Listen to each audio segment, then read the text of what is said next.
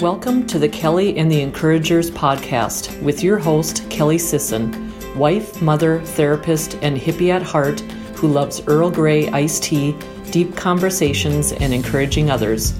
If you need a little encouragement today, you are in the right place. Thank you for joining us.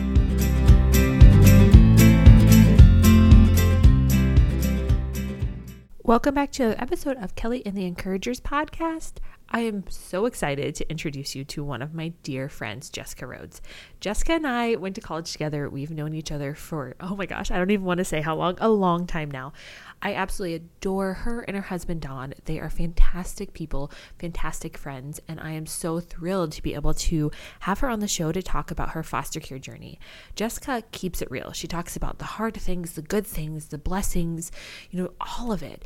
And I know that if there's anyone who's listening who has ever thought about doing foster care or what foster care might look like or how that might go, I know that Jessica and her ability to share her message is going to significantly impact your life. So I cannot wait to introduce you to my friend Jessica. Hi Jessica, thank you so much for being on the show today. Yeah, thanks for inviting me. Yes, absolutely. I am so thrilled. I was telling you before we started recording that we just get to hang out some and you get to share your story. And I know that people are going to love it. But I honestly think it's probably been 2 years since we last saw each other. Is that right? Yeah, it's just almost exactly 2 years. Yeah, I think it was when I came to that writing conference, right? And I stayed with you and Dawn. Yeah. And that was so fun. That was so fun to be able to see each other. So you are obviously a dear friend of mine, but you are much more than that. So I'm wondering, can you introduce yourself to the listeners? Absolutely. So I'm Jessica, and we live in Iowa, my husband and I, and we have 6 kids. So we're a little busy. Don and I are foster parents, and so 3 of our kids are biological and 3 are with us for right now. And then I'm a sign language interpreter at the local schools, and Don is a assistant supervisor at Sterilite Corporation, and we're busy. We have a lot going on, even though we're quarantined. I almost feel like maybe that's more. I mean, I don't know. Like, I still think we have a lot. Yes, my goodness. So when you say you have like 6 kids, what are like initial reactions? Because obviously I know this, so that's not like shocking to me. But I feel like when you hear someone has that many kids, you're like, whoa, that's a lot. That's a lot. That's a lot to handle. Yes. So when people see us, we kind of give them a warning because we drive a 15-passenger van, so they know. I forgot about that. I love it. When you pull up in a 15-passenger van, like, they anticipate lots of kids to get out. But when I'm just talking to someone and I say I have 6 kids, it's a look. I can just tell what they're thinking. Lots of, don't you know how to stop that? Sure. Thoughts going through their head. There's all sorts that they're thinking. How do you handle that? Mm-hmm. I get that question a lot. Like, how can you possibly have 6 kids and work, and your husband's home part-time? And totally get that. Yeah, that is a lot. Right now, as you know, I have one son and one on the way. And even with just the thought of having 2, I'm like, that feels like that's going to be a lot. So I'll be honest, I am one of those people that's like, I tell you this all the time, like, props to you. That's fantastic. So admirable. And I honestly think that you and Don are, if there's any 2 people in my life that I know, like, you guys are built for something like that. Do you know what I mean? Like, I am not, but you guys are absolutely built for something like that. So it's cool to see. Well, thank you. Yeah. Can you talk us through your foster care journey and kind of what led to you and Don wanting to do foster care? For sure. So we have 3 biological kids. And I would say sometime after we had the first, maybe the second, we had decided that we wanted to adopt at some point in our future. We didn't really know what that was going to look like, but it was a dream of ours. We really felt like that was something that God was calling us to. And so we had that conversation. We knew right away that that was something we wanted. It wasn't until after our third pregnancy that we realized adoption was going to come sooner than we had planned. My third pregnancy was just awful. And I spent a lot of time in and out of the hospital. And so at that time, we just knew I couldn't physically have any more kids. It wasn't worth the risk. And so, or the toll it was taking on me emotionally and psychologically and physically. So that was the end for us as far as our biological kids.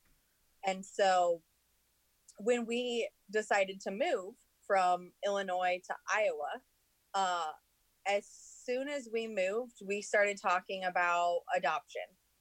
We finally had a house that was big enough to have more than 3 kids. And so we looked at kind of different options. We looked at private adoption. We looked at international adoption.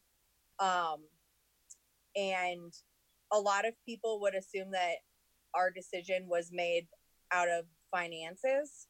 And I mean, that plays a role into it, but that wasn't our reason. That wasn't what drew the line for us to switch to foster care and adoption. But really, I found some statistics that were really sickening to me. There are statistics out there that almost 2/3 of kids that are in some sort of prostitution, child sex slaves, were at one time in foster care. And to me, that had to be something that we helped to stop. And so that's kind of where that came from. It was more, these kids need a home, and we can provide that, and we can provide a safe environment. And so if we get to adopt, great. But if we don't, then we feel like we're showing them the love of God for a short amount of time or for a longer amount of time that they can take with them for their lifetime. Yeah. You know, when you think about those statistics, that is just so heartbreaking. It just almost makes me nauseous to think of that, like as a parent, to think about, you know, and as a social worker, obviously I see, you know, the other side of things as well. And, you see the outcomes of both sides of things, of how foster care has really impacted people in a really positive way, and how there have been some really hard, obviously, moments through it.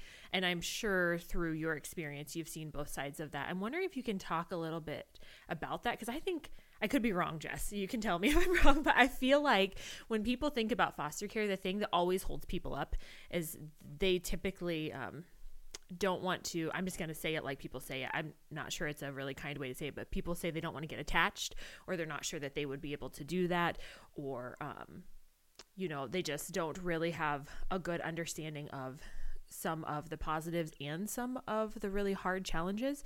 So I'm wondering, can you speak to that and what your experience has been so far?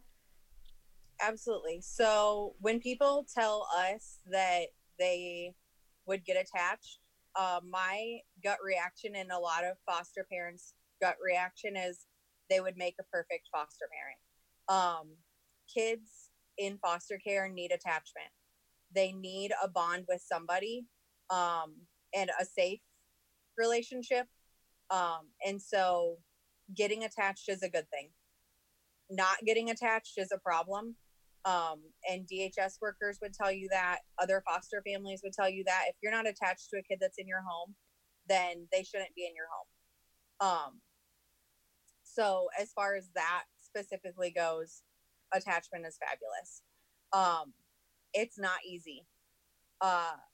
One of the first things that somebody told me was that I couldn't possibly love a foster kid the same as I love my own kids.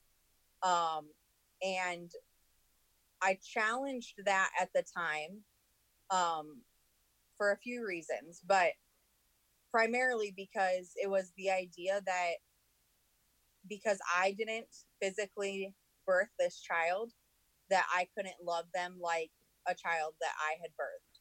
And to me, that's a disgrace to adoption in general. Mm-hmm. Even if you take foster care out of it, kids that are adopted are loved just as much, and in some cases more, than kids that are born to their, stay with their biological parents. So I challenged that situation. And that was when we first had our foster care license. We had our very first placement. We were head over heels, excited to have this little girl with us. And we got attached really quick because her situation was a little bit different than our current placement, but we were told right away that she was going to be adoptable. And so it was just a matter of her staying with us long enough that the state recognized her as an adoption placement. So we talked about adopting her from just about day one. And we fell hard for her. There were a lot of past traumas that, unfortunately, looking back on it, I feel like the system failed her. I feel like we failed her in a lot of ways, that we couldn't give her the help that she needed at the time because we didn't have the resources at our disposal. And when you're working with foster kids, you have to go through their insurance. You have to get approval from the judge before you can do any sort of therapies. And so it was a lot of hoops to jump through, and nobody was coming through for her. And we couldn't just go out and sign her up for something because we weren't her legal guardians. So it was hard. And ultimately, we had to let her move on to another house. That was hard as parents, coming to terms with that. It wasn't easy, but it was really hard to watch our kids go through it, because they saw her as their little sister, and it's been almost a year and they still talk about her almost every day. So that initial couple of days, we didn't leave our house out of choice. Unlike now where we can't, but right. At that time, we didn't leave our house. We spent a lot of time invested in our family and in healing, in open discussions about the why. Ultimately, it just became an unsafe situation for our kids. We were seeing behaviors out of our kids that weren't okay. And we could talk about the what ifs and the should have beens, but ultimately those things didn't happen. And so we had to go with what we were experiencing. And I mean, it was hard. There were lots of times where I would go to bed just sobbing because I wanted to pick up the phone and tell the caseworker that we made a mistake and to bring her back. Like,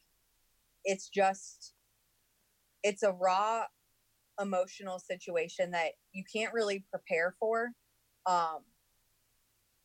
You can sit down with whoever you're making that decision with. For me, it was my husband, but you can sit down and talk about all the pros and the cons and the reasons, the logistical reasons why this isn't working. But not until you make that decision do the emotional feelings come up. Like, holy cow, we weren't ready for this. But ultimately for us, we knew that we could put it off 6 months. We could put it off 9 months. We could put it off a year. And in the end, that wasn't going to change anything. And it would only hurt our family and that little girl more because she would be ours for so much longer. And then she'd have to start over. And so when we finally called it on that placement, that was kind of the perspective we came from. Like, it's not helping us anymore to have her here longer, knowing that we can't keep her. She needs to go someplace where someone else has the resources and can work with her. Yeah. Oh, what a tough decision for you guys. My goodness. And I hope it's okay that I say this, but you guys did not fail her. You did not fail her. Even if she was there a day or two, I know you guys. I know your hearts. And I guarantee that you did everything that you could in your power. And I know that you loved her. So, without a doubt. Absolutely. It really makes me think about how many families through their foster care journey probably go through similar situations where they so badly want to be able to provide that stability in that home for the kiddos that come into their home, but ultimately for whatever reason are not able to. And I think that's what's a lot of times hard, even just as a parent, is like balancing what we want and what's best for our kids.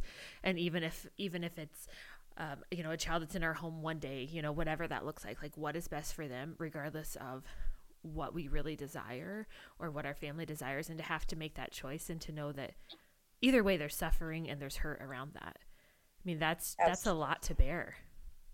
Yeah. So can I ask, knowing you and Dawn, I know that you guys have a very loving marriage and are very supportive of each other, but what have been some ways that you've been able to really be there for each other? Like if you were talking to a new foster family and you were talking to the mom and dad, what would you recommend? Are there tools that you've, been able to pick up? Are there ways that you've been able to support each other that you wish you would have maybe known in the beginning that you didn't, but now you do? I don't know that there's anything that we've necessarily learned in the last year that we didn't know a year ago. But I would say you've got to communicate. You have to communicate openly and honestly, and even when it's yucky and messy and hard, you have to share what you're feeling, because if I go back to that foster placement and I hadn't told Don what I was feeling, he never would have told me the things that he was feeling either. It took me starting a conversation of why is this happening, or are you seeing this, or do you notice this? In order for us to start having those conversations, and then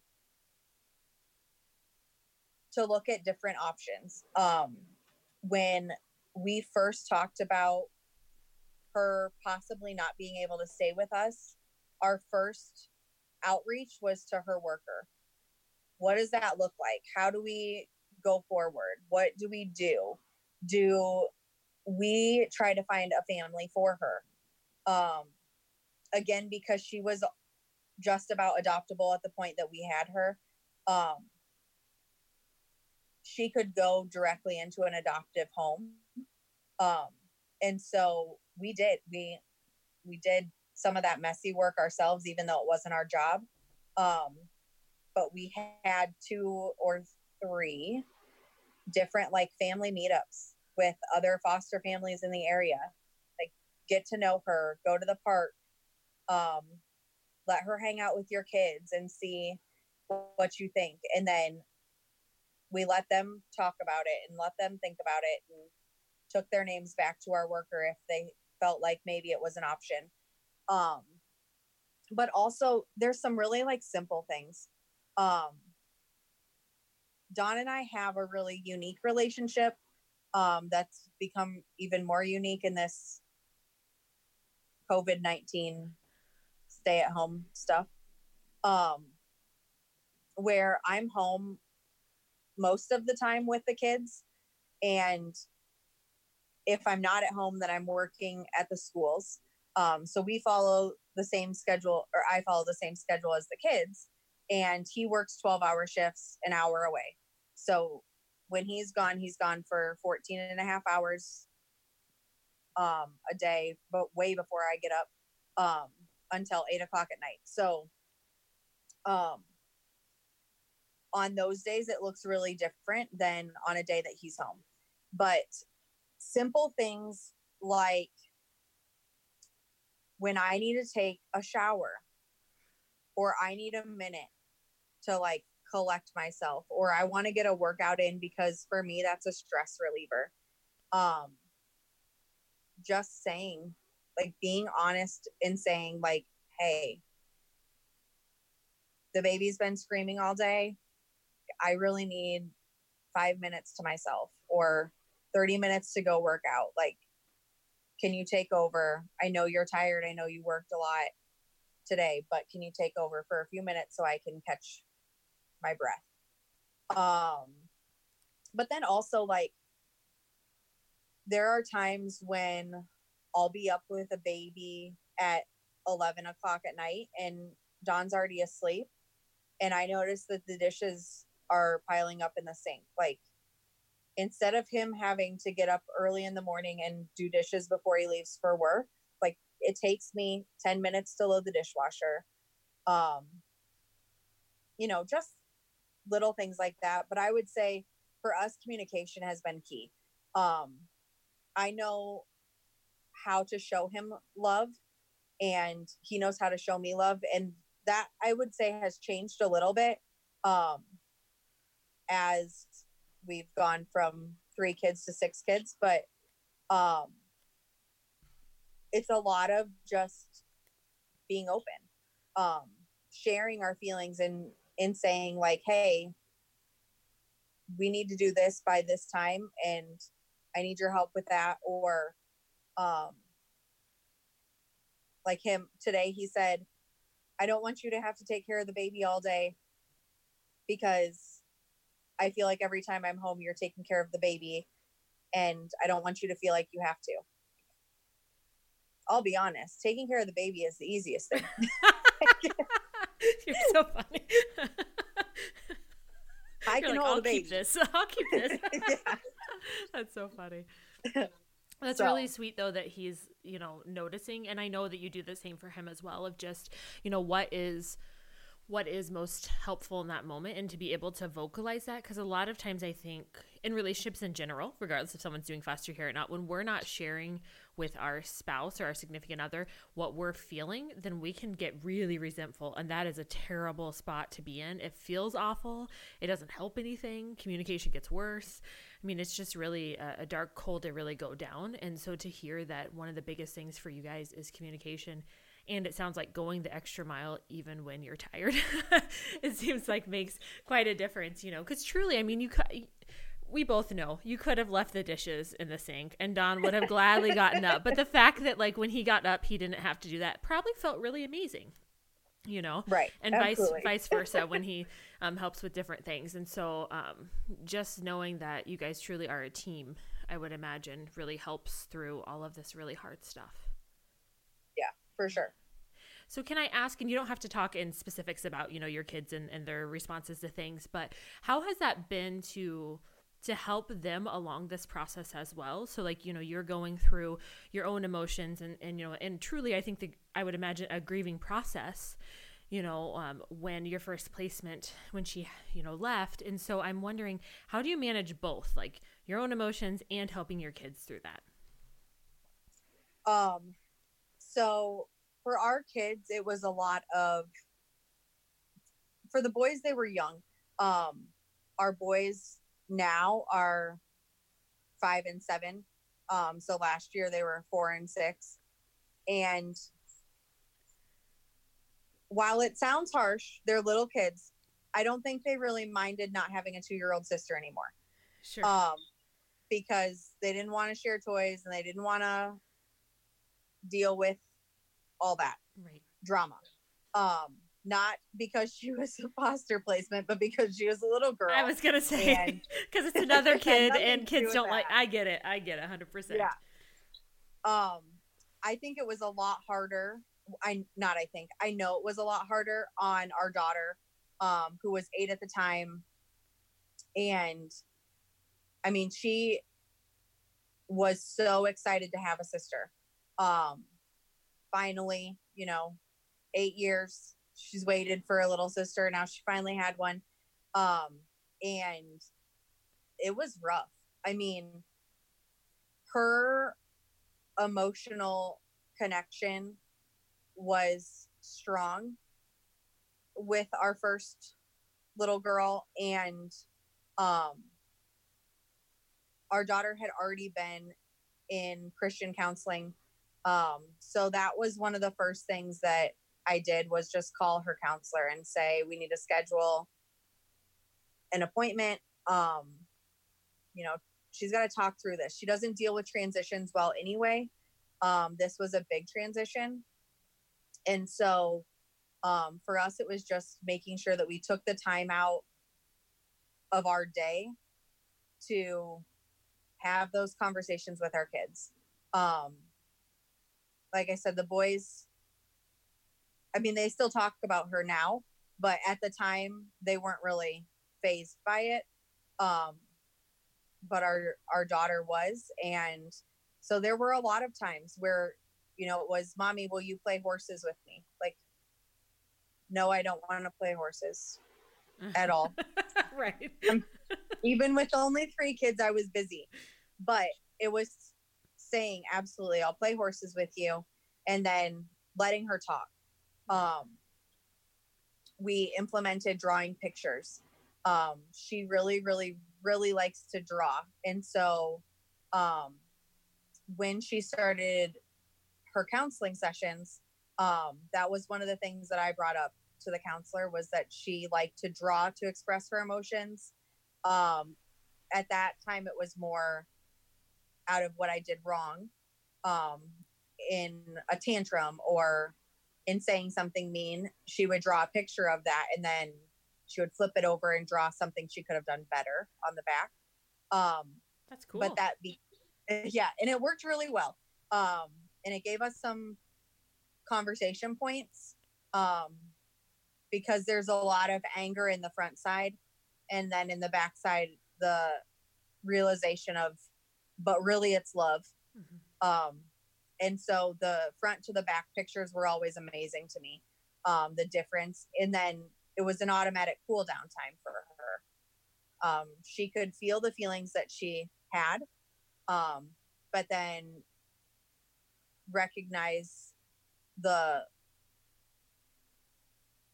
proper approach she could have taken. Mm-hmm. And we did that with this grieving process as well. She drew lots of pictures. We talked a lot about, just because she's leaving doesn't mean that we're going to stop looking for your baby sister. Like, we'll get a baby sister. She wasn't interested in a baby sister at that time. She wanted that baby sister. And so that was probably one of the hardest moments. Right after she had left, that we had that conversation and she was sobbing. But then also I would say, for Don and I to not just jump back into everything, to really take that time for our family. We did like a lot of things that we just couldn't do with a 2-year-old. Playing outside on the trampoline. When you have 4 kids, you can't really play on the trampoline with all the kids. But when you have 3 kids and they're all older, you can.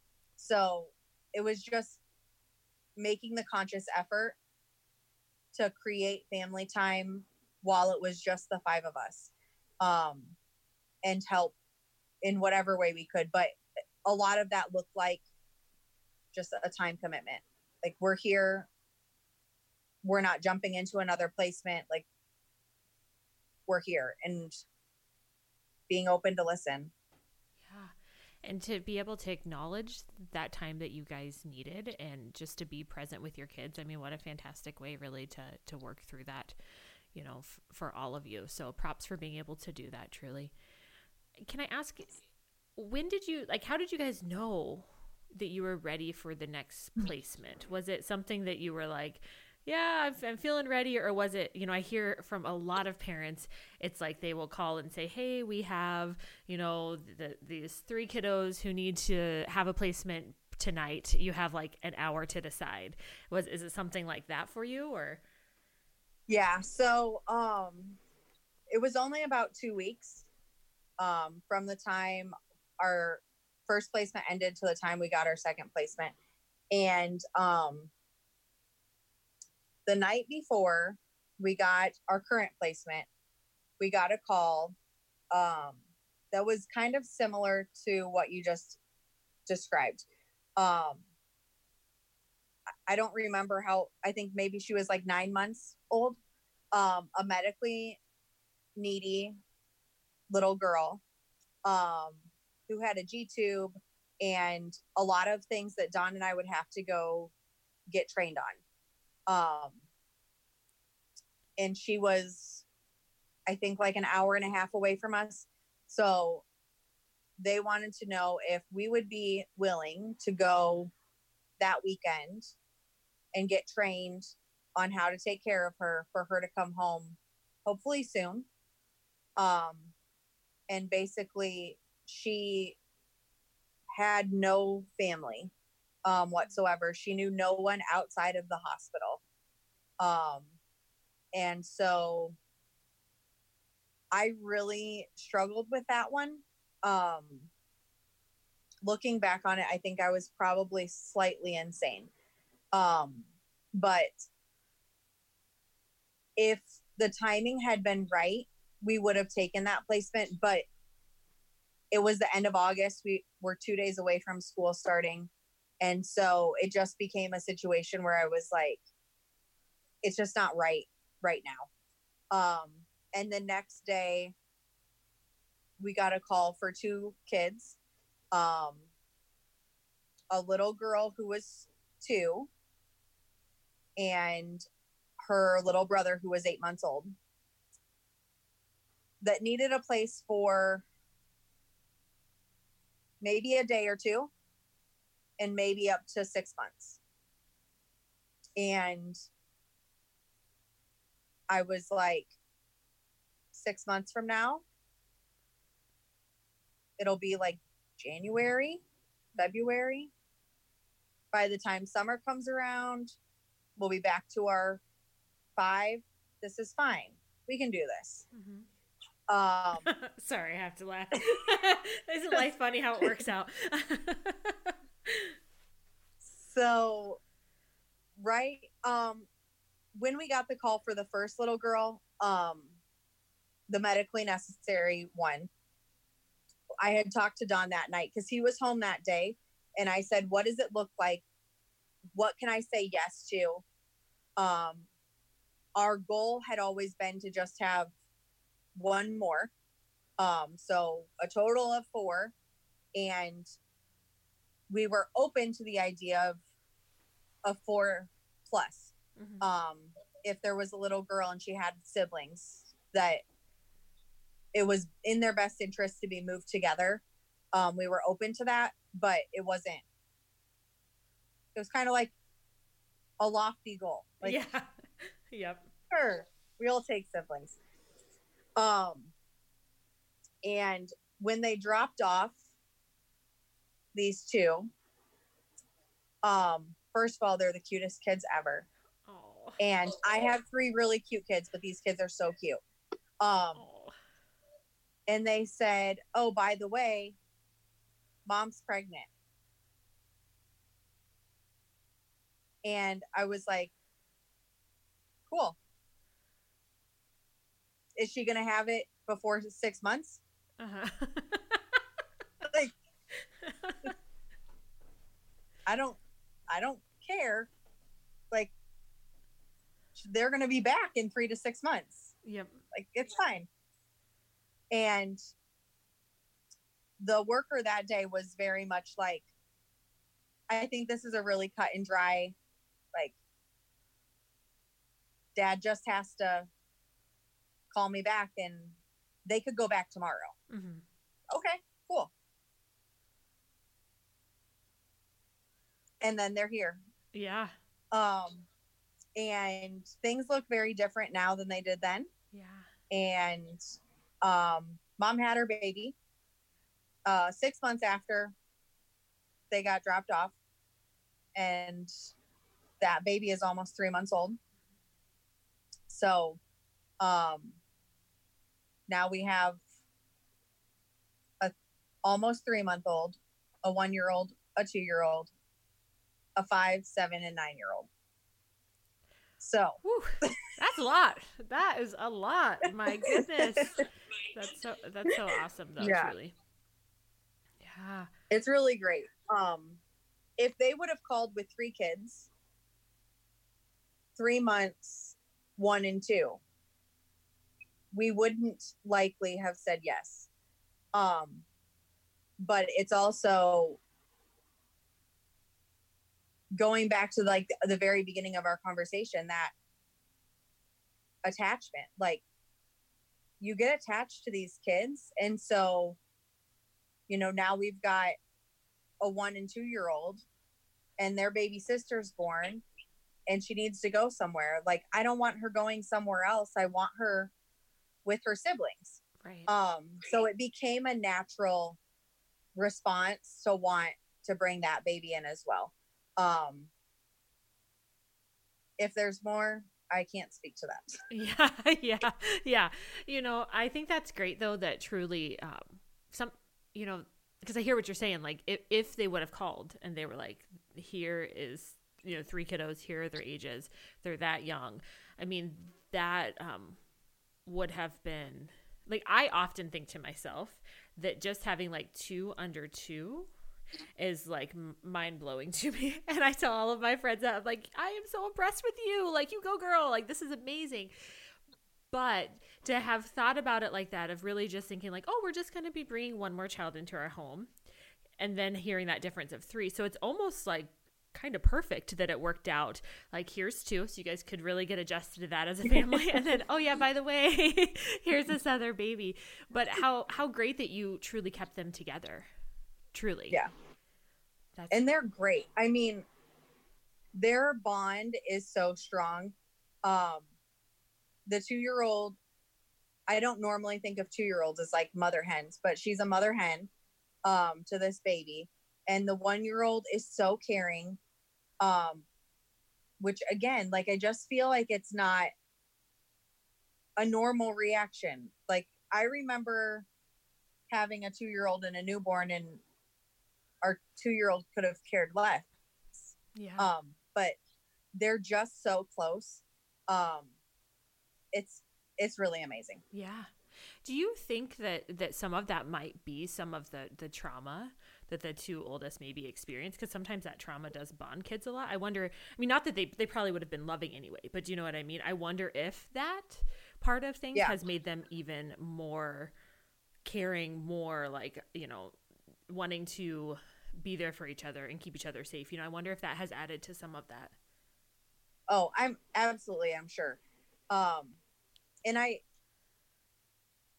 haven't read their reports yet. But from what I've heard, they spent a lot of time together, in the same area. And so, I think there was a lot of that. And I saw that, especially with the 2-year-old from day one. She would help me make her lunch, but she would make his lunch first. Bless her sweet little soul. Yeah. She's so cute. But yeah, absolutely. So I'm sure that the trauma definitely plays into that. It's interesting to me to see how trauma has affected the 1-year-old. Yeah. Because of how young he was when he was removed. But it's there. Yeah. And it shows up in unique ways. So it's just fascinating to me at 8 months old that's ingrained in him already. Yeah. In the response he has to that. So yeah, trauma is so fascinating. It's so fascinating. I was having a conversation with a colleague.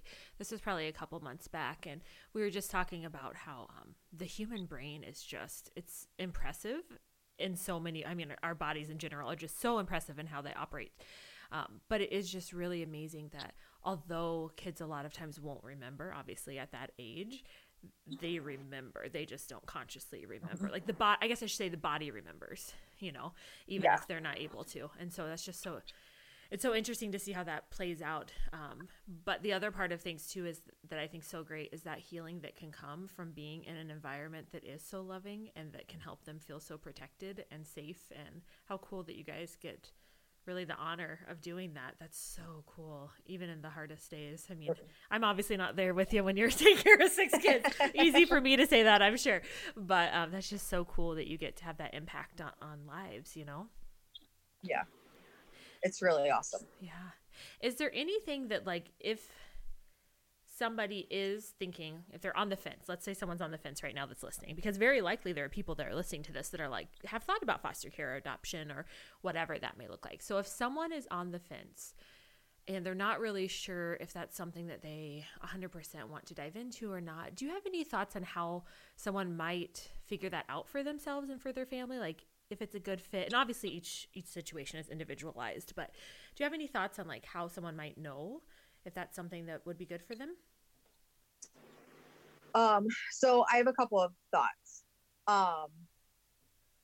If they want basically no commitment, to it, but they want to try it out, reach out to a foster family in your area to babysit. Oh, that's a good idea. Just a couple hours, maybe 30 minutes if you really can't handle it. You'll know pretty quickly if it's for you or not. If you aren't against the commitment aspect, then I would say to go through and get the training that's necessary to become a foster parent. And through that process of the trainings, I think it's really eye-opening. And you can always back out if you decide it's not for you.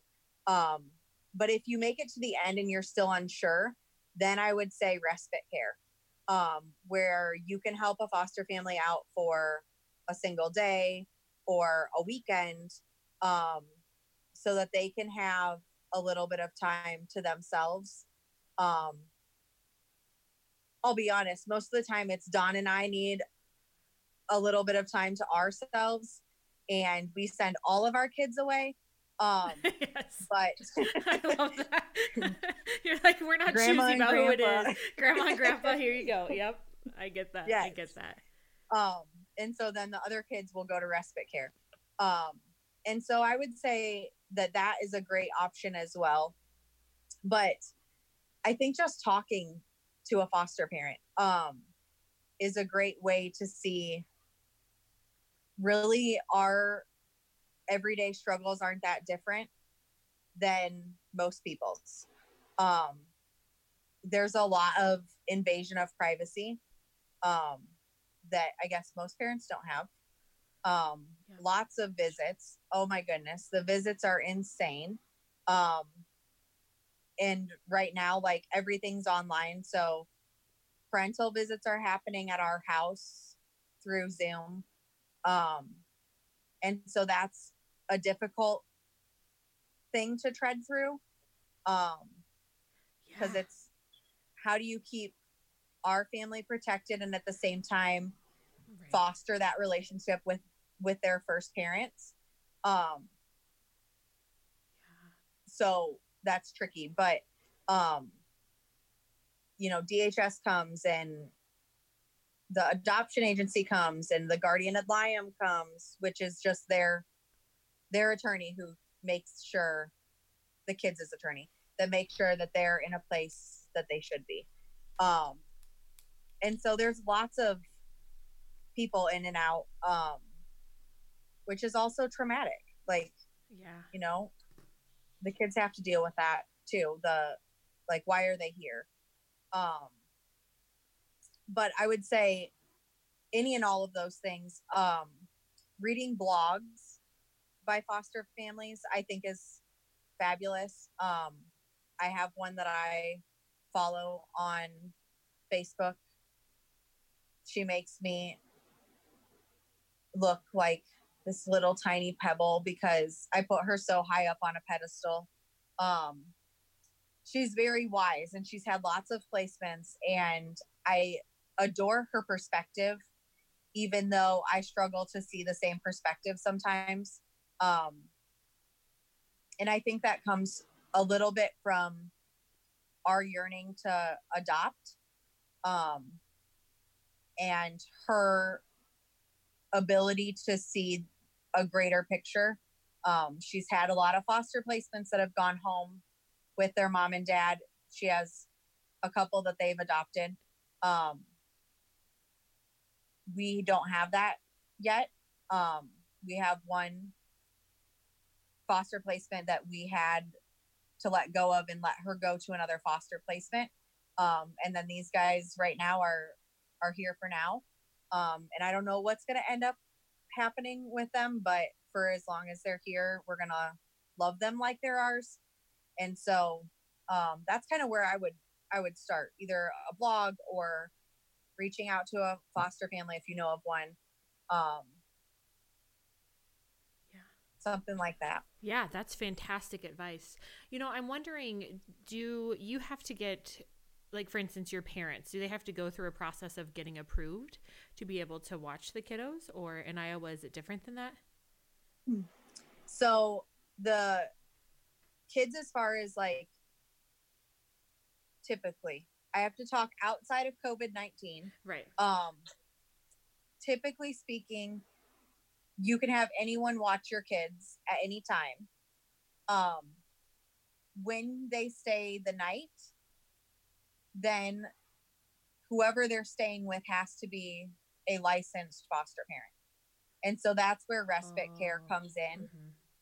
If Dawn and I are going out of town for business or out of town for a mini vacation, and we're not taking our kids, then our biological kids go to their grandparents and our foster placements go to respite care. Sure. Oh, thank you for clarifying that. That's really helpful to know that. That makes a lot of sense. I know that on the flip side of things that I have worked with, several parents who have utilized the respite care portion of things. And what I think is really important for people to know is that at times that has been it appears to be so important and so healing for that family and gives them the ability to keep going in the process. So if somebody needs just a couple of days to be able to recharge, my goodness, what an honor to be able to help with that and to be able to offer that respite care, knowing that truly can impact the ability for placements to continue, just to be able to, sometimes I know of people who have utilized it for when they have gone on vacation, because my understanding, this could be different in every state, I'm assuming, but it can be really hard to get approval for foster kiddos to go out of the state at all. And so there's been a lot of times when I know people have utilized it for that, or like you say, if there's something that's going on business-wise or whatever that may look like, health-wise, whatever. And so to know that that's an option is pretty cool. Yeah, absolutely. And we, like I said, Dawn and I are typically, if we're going without our kids, then the same rule applies for our foster placements. If we're taking our kids, our opinion is that our foster kids get to come with us too. And so it does take planning on our part. Before COVID-19, it was pretty easy to get judge approval to take the kids out of state. So we've been to Wisconsin and Minnesota. We had approval to go to Florida over Christmas. That didn't happen, but we had approval to do it. And so I know a lot of families that don't. Mm-hmm. If they're going on a family vacation, then they have their kids go to respite care. I don't judge that. I think what's right for one family may not be right for another, and that's totally fine. But for Dawn and I, our goal is to give them normalcy. Yeah. And so we don't want them to feel isolated, Yep. or less than. Yep. And so we won't go on a vacation as a family if they can't come. Also, a lot of these kids are coming from low income families. Not all of them, but a lot of them do. And so I think about, like, if we're taking a vacation to Florida, we're taking these kids with us because they may not ever get to go to Florida again.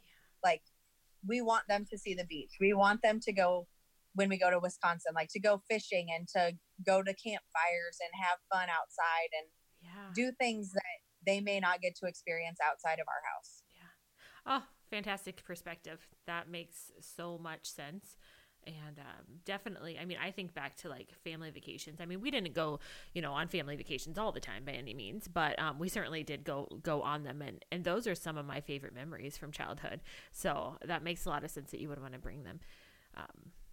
And truly, I think, like you said, like each situation is different. And sometimes what I think it boils down to too, is that sometimes families have like big vacations planned and then they get a placement and it's like, oh, can we get our money back? Can we go? Can we add someone like, to try to figure out different things like that too. But, as much as someone is able to 100% just, part of the family, I'm sure that makes a big difference in even how you interact with the kids, just to really love them in that same way and to want them. I mean, that's what I really hear is like you not only do you want them like as your children, but you want them to be able to have the best experiences in life that you can give them. And how cool to really be able to. Too bad about Florida too. And now the COVID, it's so funny. I kept thinking like, it's like before COVID and after COVID, isn't it? It's a mess. There's got to be this part in the timeline for like the whole world really, of like everything before and everything after. Yeah.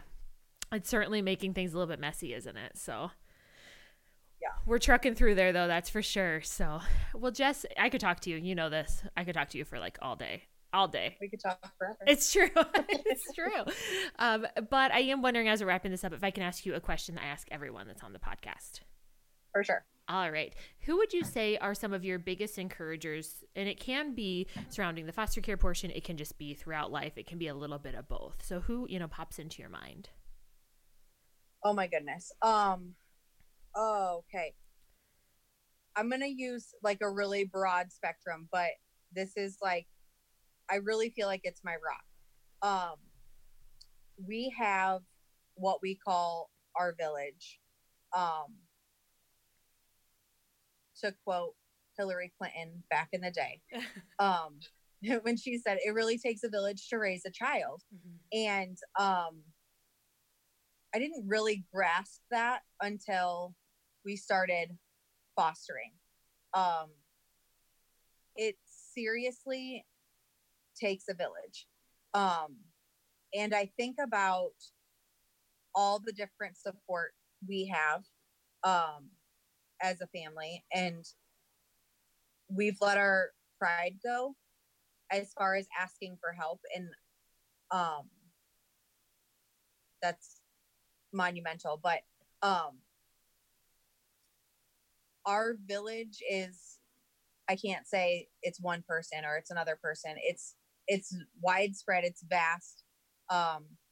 It stretches almost half of the United States. And so as far as I'm concerned, my encouragers are my village. They're the people that speak life into me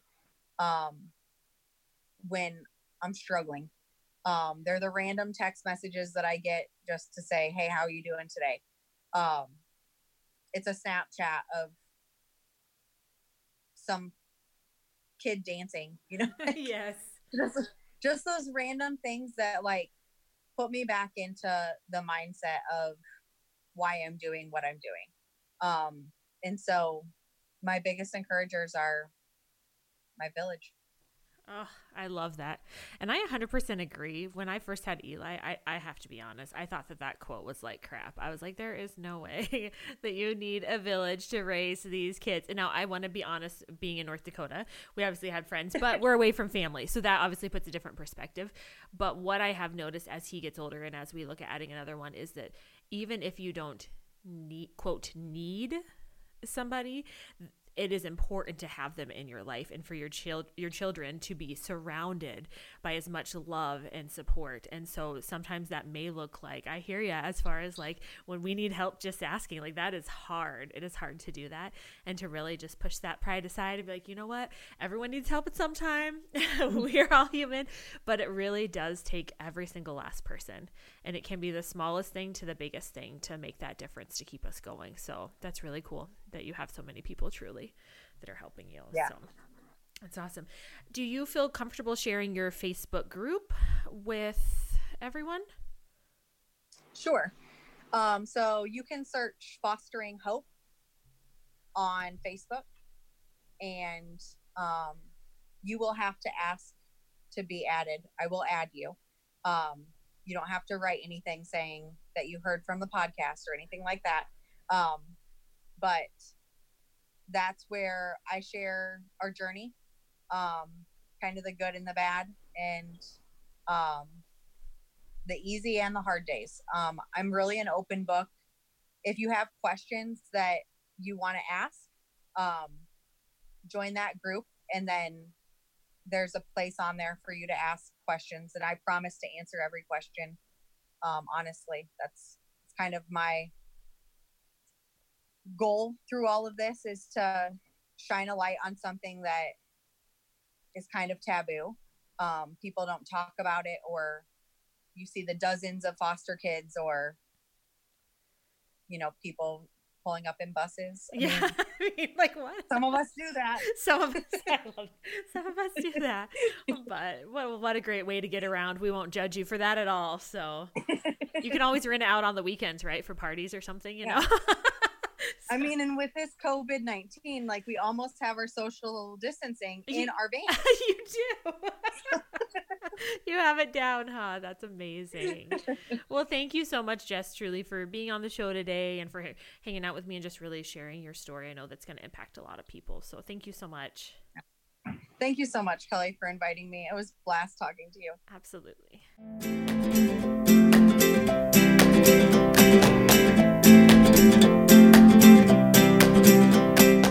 Thank you for listening to Kelly and the Encouragers podcast. For all things related to this episode, please go to www.kellysisson.com/podcast, where you can find transcript from today's show and links for today's guest. See you next week for another episode.